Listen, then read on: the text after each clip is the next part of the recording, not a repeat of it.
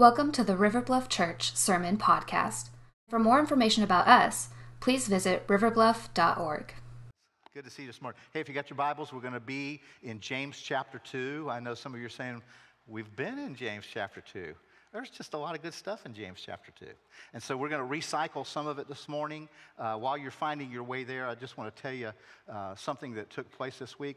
I went into a hospital room to visit a young man named Joshua, who's 19. He's battling leukemia.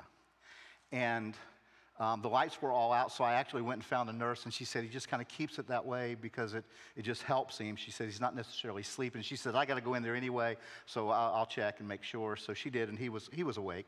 But I went in, and the first thing that when I got there, he said, we exchanged, a greeting, and he just pointed to his door, his bathroom door. And on his bathroom door was filled with handmade cards that River Kids from River Bluff Church did.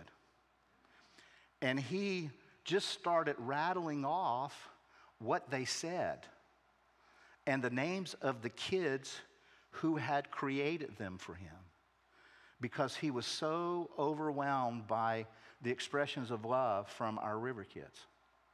And so he told me, he said, you got to make sure they know. And so I went in the first service at the beginning of it and shared with the kids that were in there, thanking them, because Joshua said, you got to tell them thank you. And so I did. They're changing lives, one life at a time, just the way they're loving and ministering and serving, right back there in that room while we're meeting in here. And it was a great encouraging thing. I let them know how proud I was of them, how thankful to God I was for the way they lead the way in ministry around here so often. And so when you see our River Kids, just thank them. They're changing the world. They're making a difference. Now, James, that we're going to look at this morning, knows something about us. And he knows that one of the biggest problems that's yours and mine is people problems, getting along with others. We don't always play nice in our sandboxes, do we? And so James addresses that in a pretty powerful way this morning. So if you have your Bibles, James chapter 2, we're going to recycle verses 1 through 7, but then we're going to continue on into verse 13. James writes these words. He says, my brothers, show no partiality as you hold the faith in our Lord Jesus Christ, the Lord of glory. For if a man wearing a gold ring and fine clothing comes into your assembly, and a poor man in shabby clothing also comes in, and if you pay attention to the one who wears the fine clothing and say, you sit here in a good place, while you said to the poor man, you stand over there, or just sit down at my feet, have you not then made distinctions among yourselves and become judges with evil thoughts? Listen, my beloved brothers, has not God chosen those who are poor in the world to be rich in faith and heirs in the kingdom which he has promised to those who love him? But you have dishonored the poor man. Are not the rich the ones who oppress you and the one who drags you into court? Are they not the ones who blaspheme the honorable name by which you were called? If you really fulfill the royal law according to the scripture, you shall love your neighbor as yourself, you are doing well. But if you show partiality, you are committing sin and are convinced by the law or convicted by the law as transgressors. For whoever keeps the whole law but fails in one point has become accountable for all of it. For the one who has said, do not commit adultery, also said, do not murder. If you do not commit adultery but do murder, you have become a transgressor of the law. So speak and so act as those who are to be judged under the law of liberty. For judgment is without mercy to one who has shown no mercy. Mercy triumphs over judgment. This is the word of the Lord. Let me pray again. Lord, we come and sit before your word. And we want to sit under it, not over it. We want it to have rule over our hearts and minds, to judge the intent of our heart, to judge the words that form in our minds, So we come, Holy Spirit, asking you to take the Word of God, that word that's sharper than any two-edged sword, that word that can cut into the depths of our souls and cut us where we need to be cut so that we might receive healing from you in that area of our life that needs to be transformed. Come, Holy Spirit. Have your way in this space with us today. It's in the name of Jesus that we pray. Amen. All right. Well, today we're going to get real practical. Last week we got kind of a little theological maybe, and we said that what we addressed last week really was the foundational work from which every kind of command, every kind of precept that James is going to give us is built upon. And he gives us some incredible teachings. He gives us some incredible, helpful, what I'll call life-on-life direct application to real life. And we want to dive into one of those this morning. And James is really going to show us ways that we can get along better with people. And he's going to start with this kind of gospel precept, if you would. And then he's going to show us the problem that plagues our souls, and then he's going to prescribe kind of a remedy, something very, very precise. So if you will, look at verse 8 with me again. We read this a moment ago, this time out of NIV. It says this: if you really keep the royal law found in Scripture, love your neighbor as yourself, you are doing right.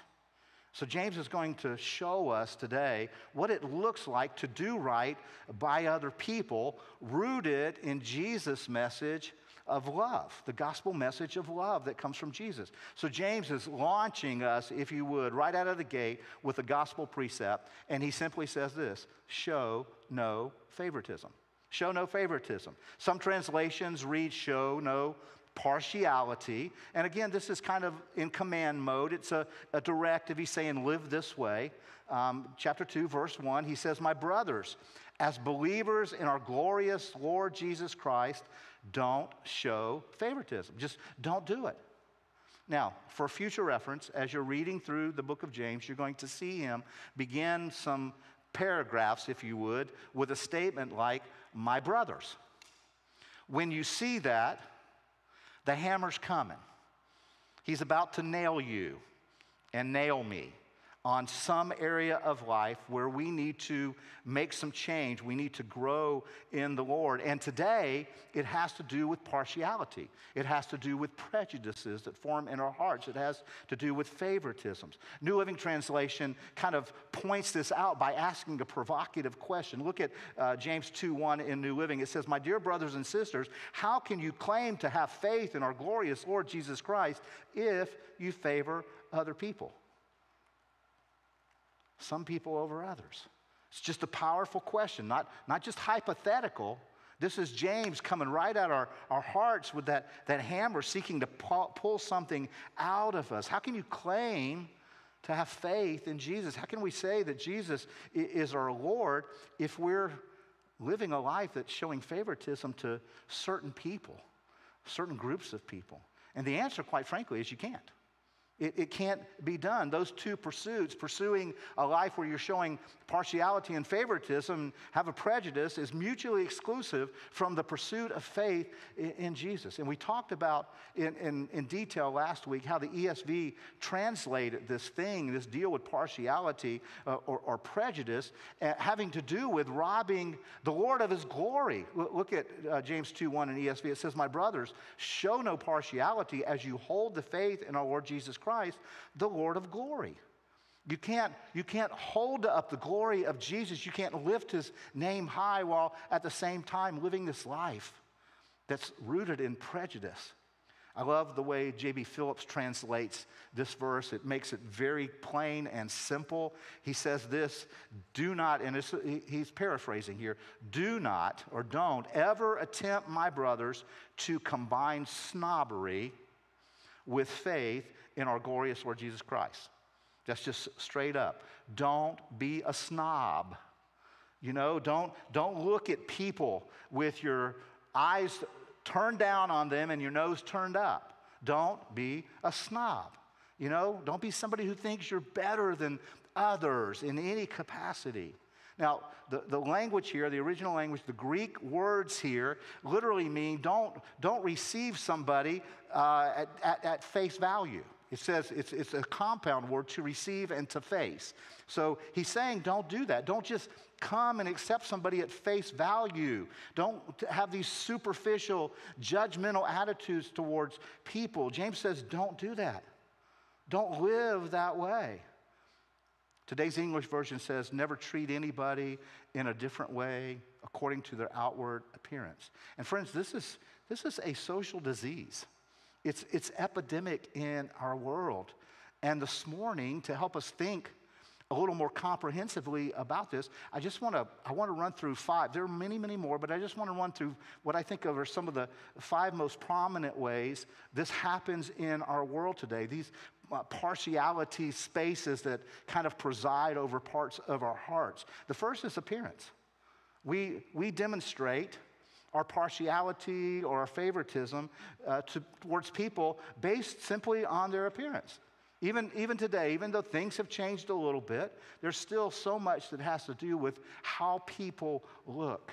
You know, it just too much is built on that. We judge people based on their appearance, how they look, how they dress. I remember years ago reading about a sociology experiment. The college students were having to do this paper, this project, and they decided to kind of deal with this issue, and they wrote up their theory, and they theorized that people would pick up hitchhikers who dress better. And so they set the stage, and sure enough, they found out that it was true, the better dressed hitchhiker. Now, I'm not advocating that you start picking up people beside the road. That's up to you and the Lord. But it was just a study that was done, and they proved their point. It became true based on the number of times they cycled through this. And that's based on a quick judgment. How quickly do you judge somebody immediately simply by the way they look? If they have tattoos everywhere, or piercings in places that you could not have imagined, or come in a kind of a gothic clothing style. We immediately go to these things in our minds, judging people immediately. And it's so easy for every Christian to get caught up in this, even caught up in it so that we try to use our outward appearance to kind of manage what people think about us. We dress for power or success or to be cool and accepted. See, we can easily get concerned more with things that, you know, what's hot and what's not than we are with people. It's easy to fall over into that, you know. Now, I get that there are appropriate kind of dress codes for places of business and work and all that, but I'm talking about in public, in styles that are out there. Do you immediately judge a person's dignity and their value and their worth by their first appearances? Another place where prejudice shows up very quickly is ancestry. We judge people according to their race, their nationality, their ethnic background. Many years ago, I remember hearing a story about a black man who visited a predominantly white church, and he was obviously not welcomed, just wasn't welcomed. And it was kind of known in town that this particular church was filled with bigots. And this man, after the service, went to the pastor and talked to him about it. And the pastor said, well, you just need to pray about it. And so the man ran into the pastor about 3 weeks later. And the pastor asked him, he said, well, now, as you've prayed about this, what has God said to you? And he said, well, God said to me that he'd been having problems getting in that church for 20 years too. I shouldn't feel bad. Now, as slightly humorous as that might be, it points out a dark truth about the people of God at times, even about this church. I remember being in a prayer meeting where a member of this church stood up and asked God to forgive the corporate sin of this church for having not been accepting to a black man when he visited the first time. I remember that. And we stopped and we prayed and we publicly confessed that sin. And God brought a lot of healing. But that was rooted in prejudice and partiality. And God says there's no place for that in and among my people. How do you form opinions about people based on the color of their skin, their ancestry, without ever knowing their personal story? Well, maybe let me flavor it this way for us today. When you hear about immigrants coming to America, what happens in your mind? In your heart? Not never ever knowing an individual story, but you're grouping them all together. Now, please hear me say, I get there are legal issues. But where does your mind go towards those people? Another area of discrimination in our day is age discrimination. Age discrimination. And it goes both ways. It's rapidly growing in our culture. And one of the ways that I know that it's rapidly growing in our culture is that it has become a major conversation piece in the politics of our day. Brothers and sisters, you need to be careful how you engage those conversations. Be careful how you do that. Is there prejudice in your heart based on age? Another area is achievement. Our society gushes over, those who have made it, those who are winners, and we kind of forget the losers, It takes one news cycle to go from hero to zero in our culture to get kind of canceled. And one of the heartbreaking places to me is where this consciousness has seeped in, is in the church. We've developed a celebrity culture in the church. Celebrity pastors, celebrity churches. And you know what comes with that? Expectations. Expectations of being seen differently and thought of differently.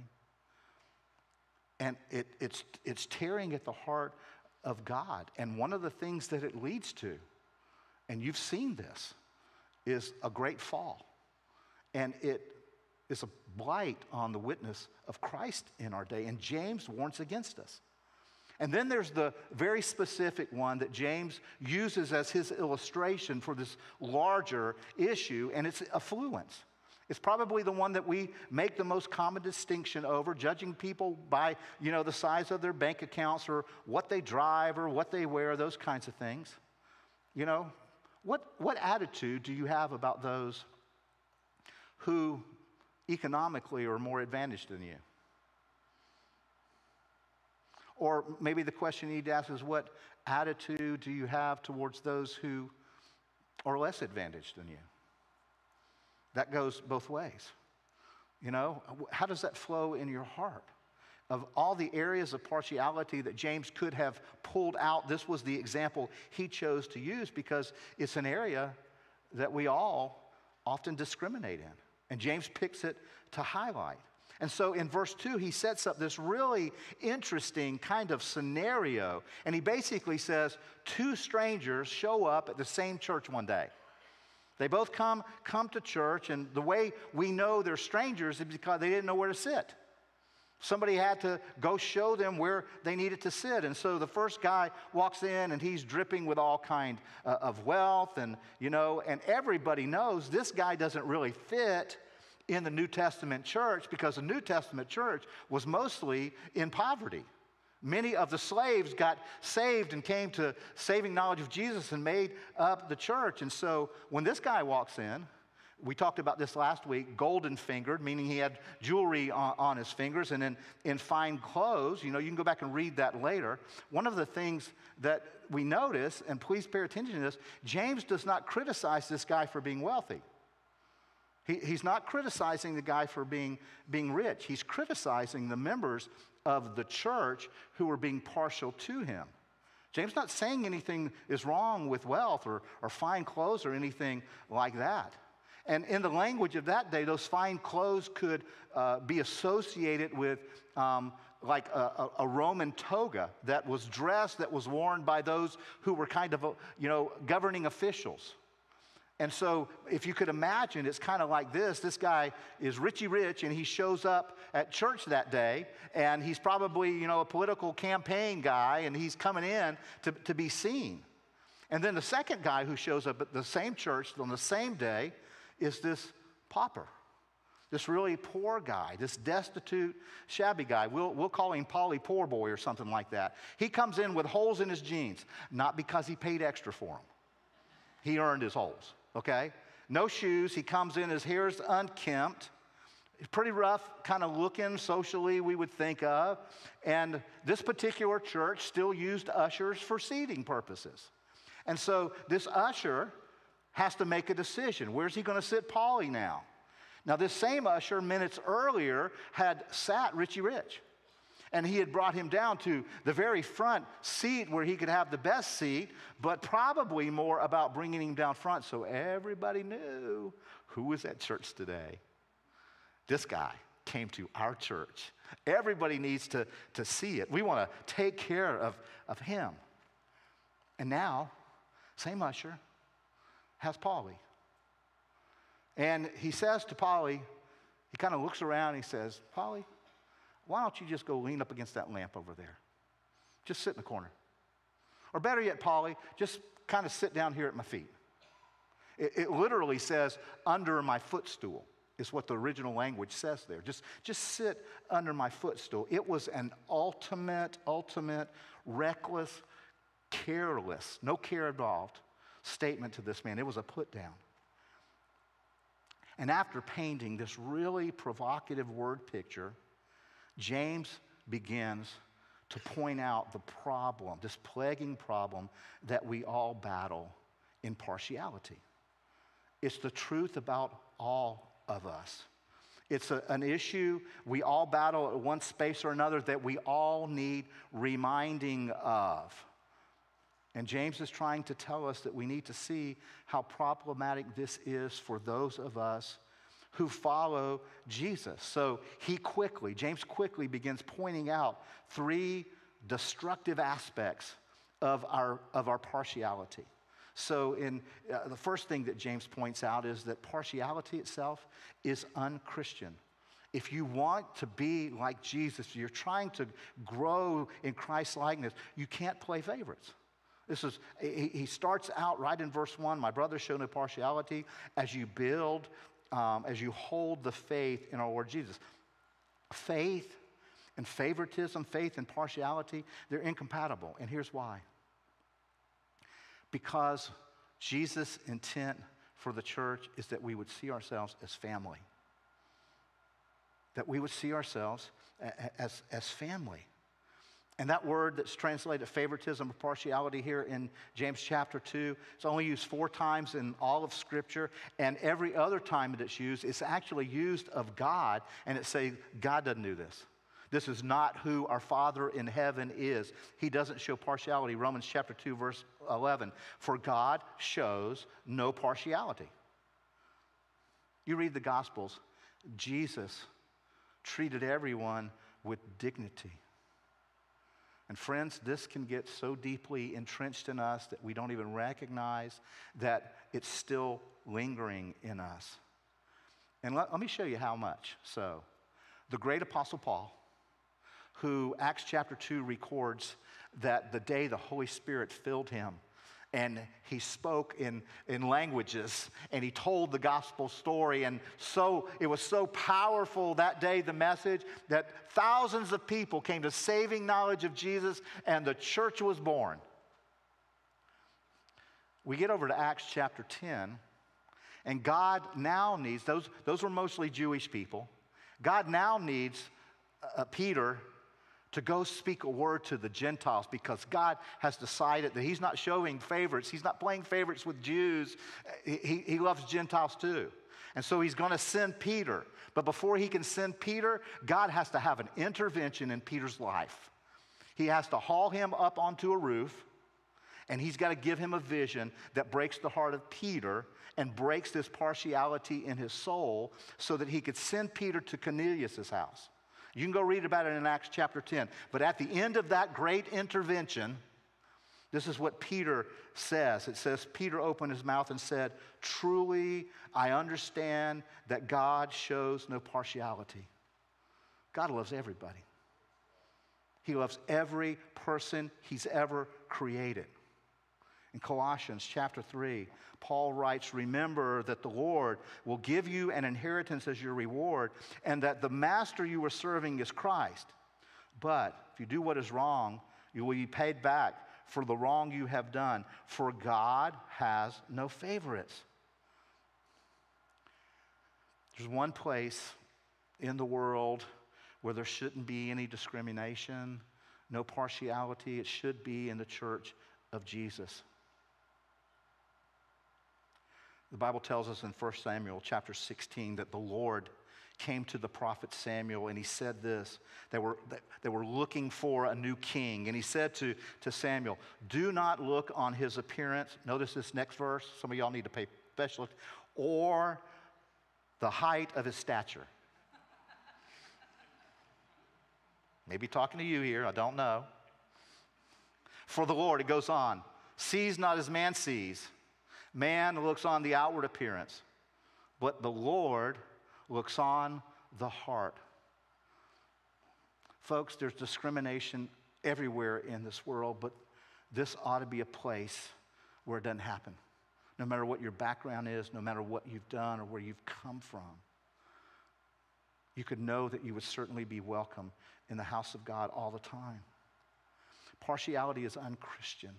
It's not like Jesus. Secondly, partiality doesn't even make sense. It's unreasonable. It's unchristian and it's unreasonable. It has no logic. It doesn't make sense. Look at starting in verse 5.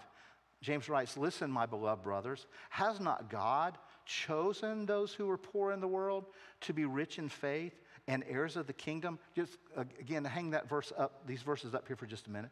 James is not saying, again, that it's good to be poor or bad to be rich. He's not saying that only the poor will be saved. I hope you're grateful for that. I'm very grateful, that God didn't check my bank account numbered before he invited me into his kingdom.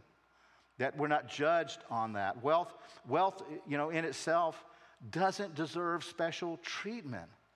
Who knows, maybe the person got it dishonestly or by crushing others to get to it. In God's sight, your value is not based upon the valuables that you own. There's a big difference, just a huge difference. Does the kind of vehicle you drive create an air of superiority in your mind? Or does it have the opposite effect for you, that you feel less than because of what you drive? Friends, don't let what you drive you in any way, in who you are. I don't get my strokes from anyone based upon the clothes that I wear. And some of you are saying, yeah, I've been meaning to talk to you about that, Joe. You can talk all you want. But I don't dress for the purpose to impress anybody. See, I don't confuse my self-worth with it. James is saying it's illogical, it's unreasonable to think that way about others. It says God chooses the poor.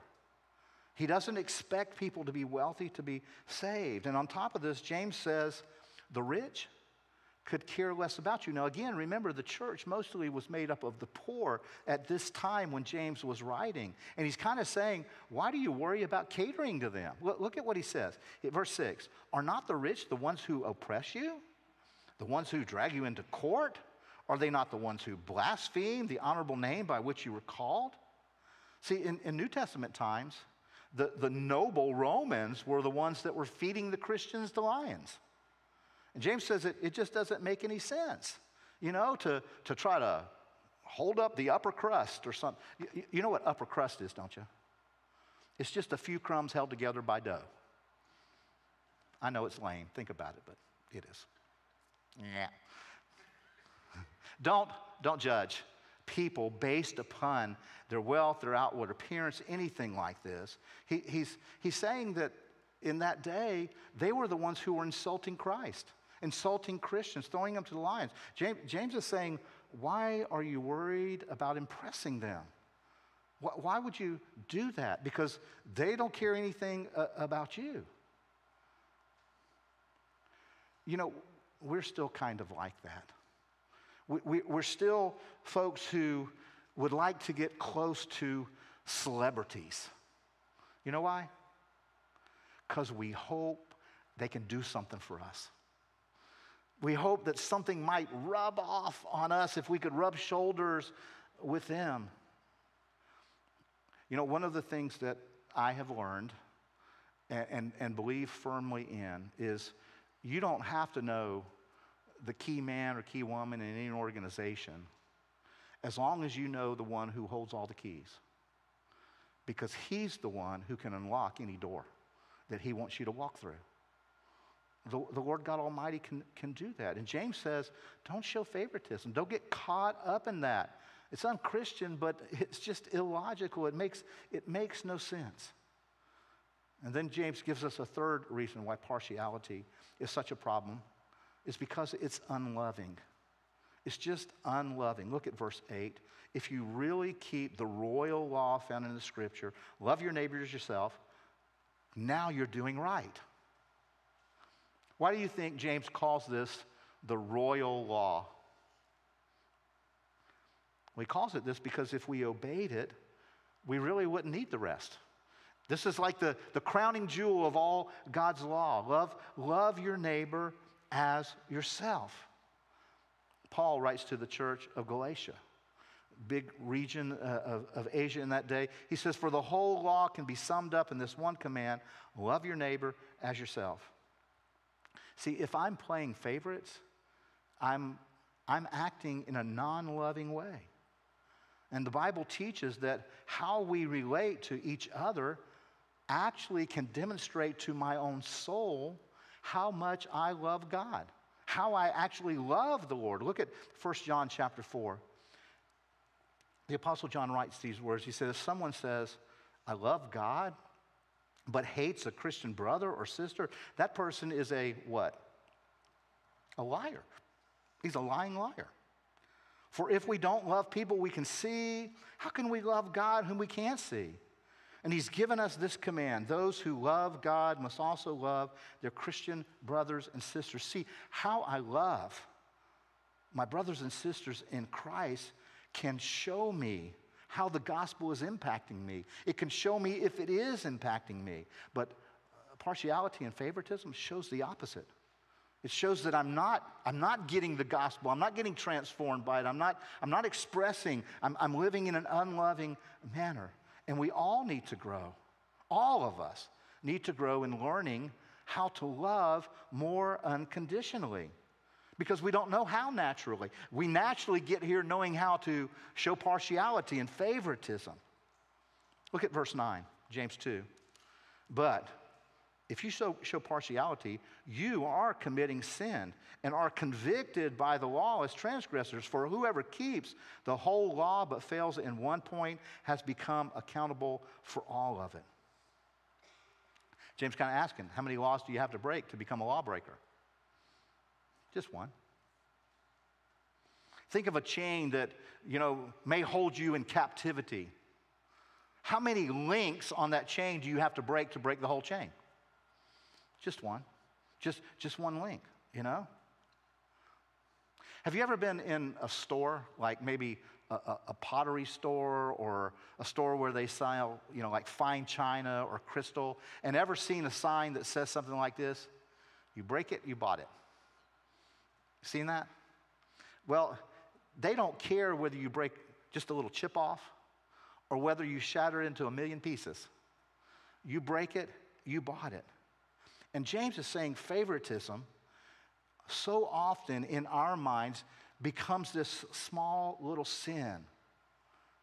And God says we don't know how destructive one small little sin really is.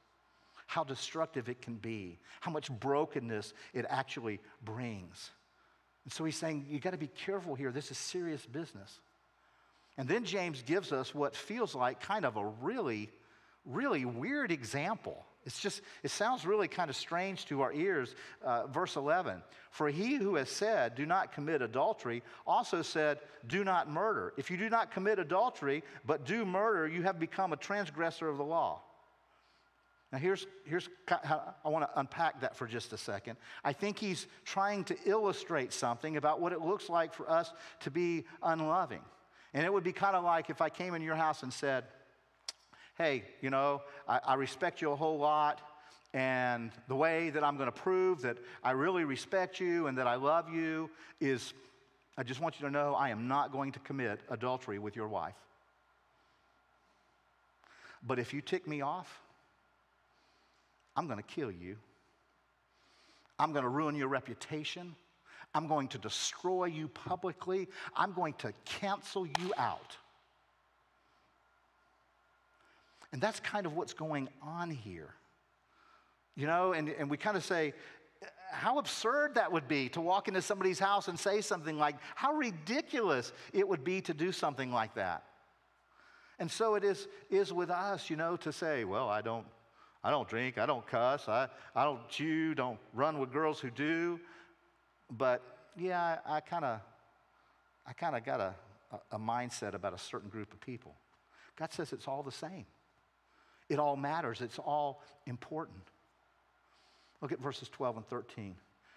James writes and says, so speak and so act as those who are to be judged under the law of liberty. For judgment is without mercy to one who has shown no mercy. Mercy triumphs over judgment. See, what he's saying here is love treats all people with mercy. Love does what God has done for you if you know Jesus. Love gives you what you need, not what you deserve. That's what mercy is. And I think James is probably thinking of his big brother's words here when in the Sermon on the Mount Jesus said, Matthew chapter 5, blessed are the merciful, for they shall receive mercy. So James has shown us this big plaguing problems with partiality. It's unchristian, it's unreasonable, it's unloving. Don't discriminate, don't be a snob towards others. And so the big question of the day is, how are you treating other people? And since we all battle this, God's word gives us some practical solutions. And James hit it in verse 8 when he told us, I want you to treat all people right. He leaves us with this practical prescription to treat all people right. And so we circle back to the beginning. There's this great book, I read it years ago, called 7 Habits of Highly Effective People. And one of the habits of highly effective people is they begin with the end in mind. That's what James did in verse 1 of chapter 2 when he just simply came out and said, you must never treat people in different ways. James 2 verse 1. Never do that. And this is kind of like the first big commitment, I believe, that a church needs to make if we want to grow to become like the most loving church in the Low Country. To become the kind of church that the lost would love to be a part of. And Scripture gives us some real clear direction on that. And I want to run through these really quickly. What we can actually practically do to be more loving and less partial in our movement towards anyone. First of all, we need to accept everyone. Have you ever attended a church and you walked out feeling snubbed? Walked out feeling like it was cold fish. You know, it was not warm and not welcoming. Felt like they thought they got it and you don't, you know. Just a place where it felt like they had a hard time accepting other people. Well, one of the reasons we do that sometimes is because we have bought a lie of distortion that Satan has planted in our minds that there is no difference between acceptance and approval.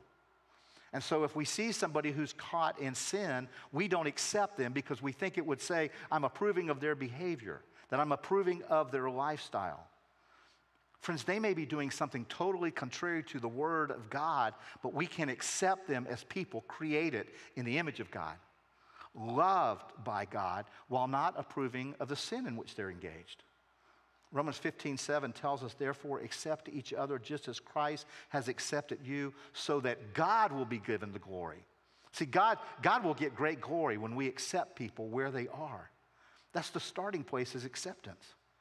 And at this church, we have tried for years to create an attitude of acceptance, because we believe that old saying that the church is not a hospital for sinners, or it is a hospital for sinners and not a trophy case for saints. That's what it is.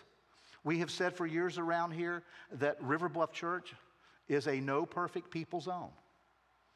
That perfect people just will not fit in here, because we're just a group of ordinary, imperfect people whose leader's perfect. He's the perfect one, and we're grateful. We just gather because we're so grateful for everything he's done for us, like transferring us from death to life, giving us new life in Jesus, making us children of God, moving us from simply being a creation of God to a child of God. There's a huge difference between the two of those. So if you've been visiting with us, maybe you're still considering yourself, visiting, your church shopping like some people do. If you're looking for the perfect church, as John Ortberg said, you turn down the wrong aisle today, baby. You just turn down the wrong aisle, because everybody here has a tag that says irregular, except as is. And that's what we try to do. We try to accept everyone as is, accepting one another as Christ accepted us. Because this is a church, Gabby was talking about this earlier, we're simply a church trying to grow in the grace of our Lord. Because we're not there yet. So it doesn't matter where you've been or who you've been with or what you've done. If you want to grow to be like Jesus, you can find a home here. You just can. You'll be accepted, because it's the key. I think one of the things that we're going to see when we get to heaven, on the day of the rapture, and Jesus comes to get us all, I think there are some people that are going to have culture shock when they get to heaven, because they're going to be overwhelmed by some people they didn't think should be there. I think there's going to be some of that, because they didn't learn to accept everyone. But the scripture, it doesn't stop just at acceptance. The Bible teaches that we should learn to appreciate everyone as well. Appreciate everyone. This goes further than acceptance. Look at Philippians chapter 2. It says, don't be selfish. Don't try to impress others. Be humble. Thinking of others is better than yourself. Don't look out only for your own interest, but take an interest in others too. You must have the same attitude that Christ Jesus had. That's the attitude Jesus had. He came to serve. He appreciated everyone that he encountered. Now, here's what that looks like. You need to find something that you can like in everyone. You need to accept them, but then you need to look for something that you can like about somebody and tell them what that is. Now, I will be the first to say that for some people, you're going to have to be creative. For some people, you may have to linger longer to find something that you can like. But we need to learn to value them for their uniqueness. One of the reasons that people like Baskin-Robbins so much is because it has more than one flavor. How many did they say they got? 30, 31? 31 flavors. That's why, what would it be like if a church was, everybody acted, looked, and talked like you? It'd be boring. See, God loves diversity. There's beauty in diversity. So we need to learn to not just accept, but appreciate the uniqueness of everyone that God created, wonderfully made in his image. Third, we need to affirm everyone. We need to affirm everyone. Everybody needs a boost up. Everybody needs a word of encouragement. 1 Thessalonians 5:11 says this, therefore, this is in the Amplified Translation, therefore encourage, admonish, exhort one another, and edify, and strengthen, and build up one another. I think if Paul had been writing in our day, he'd say, cheer on, celebrate, affirm everyone. Friends, when people stumble, We're quick to criticize. What we need to be quick to do is sympathize, because we all stumble. Every last one of us. We need to encourage, not complain or condemn. And you know, one of the great ways you can encourage somebody, very simple, it'll cost you nothing. Just smile at them. Just smile. Sometimes when I'm up here talking and I make eye contact with some of you smile at me. Some of you don't. You need to work on that. You know, you can encourage by simply smiling at folks. It makes such a huge difference. And we've said this before, and we'll keep saying it. The ministry of greeting is something we all need to be engaged in, because we only have one chance to make a first impression with people who walk in these doors. So we need to cover this campus with the joy that we have in our Lord Jesus, so that people know that we love him and know that we're loved by him. And we need to tell our faces that that's true. You know? Give a handshake or a fist bump or a high five and smile while you're doing it. See, that's what God is saying to us in his word through Jesus' little brother James. That a church that will accept and appreciate and affirm people will be a church that God will bless. It'll be a church that'll make a difference in a place like the Low Country. But it requires all of us to put forth an effort there, that everybody needs to contribute to that. And the truth is, everybody contributes to it, positively or negatively. How are you doing at that? Let me ask that question another way. Would a visitor come back to River Bluff simply because they met you and you alone? That's the question. You know? Or would they feel like you had partial thoughts for them, or you didn't have good thoughts about them? You know? Maybe because you have expectations that they would act like a believer before they become a believer. See, one of the things that love always does, love always draws outsiders inside. That's what love does. It always moves people that way. And I just believe with my whole heart that a church that is living that out powerfully, where we have chosen to repent of the places where partiality and prejudices and favoritism have space in our hearts, that we would repent and walk away. I believe a church like that is a church that people in the Low Country would love. I believe it's a church where the Spirit of God could have space to awaken something new. I mean, talk about climate change. What would it look like to create a climate of acceptance, of appreciation, of affirmation, and love? You know, Jesus said in John 13, by this, all people will know that you are my disciples if you love one another. The way that you love one another. It'll show up. It'll make a difference. See, Jesus breaks down all those barriers. He wants to do that. You've heard it said before that the ground's level at the foot of the cross, it's not a cliche. It's true. It's real. We're all equal in the sight of God. You know, and he wants everyone to know him through faith in his Son. Galatians chapter 3 tells us this, for now, we are all children of God through faith in Christ Jesus. We are no longer Jews or Greeks or slaves or free, men or even merely men or women, but we are all the same. We are Christians. We are one in Christ Jesus. We're all the same. There's not supposed to be distinctions among us. We're all the same in Christ. Are we? Do we see each other that way? Let's pray. Lord, we come. We come having been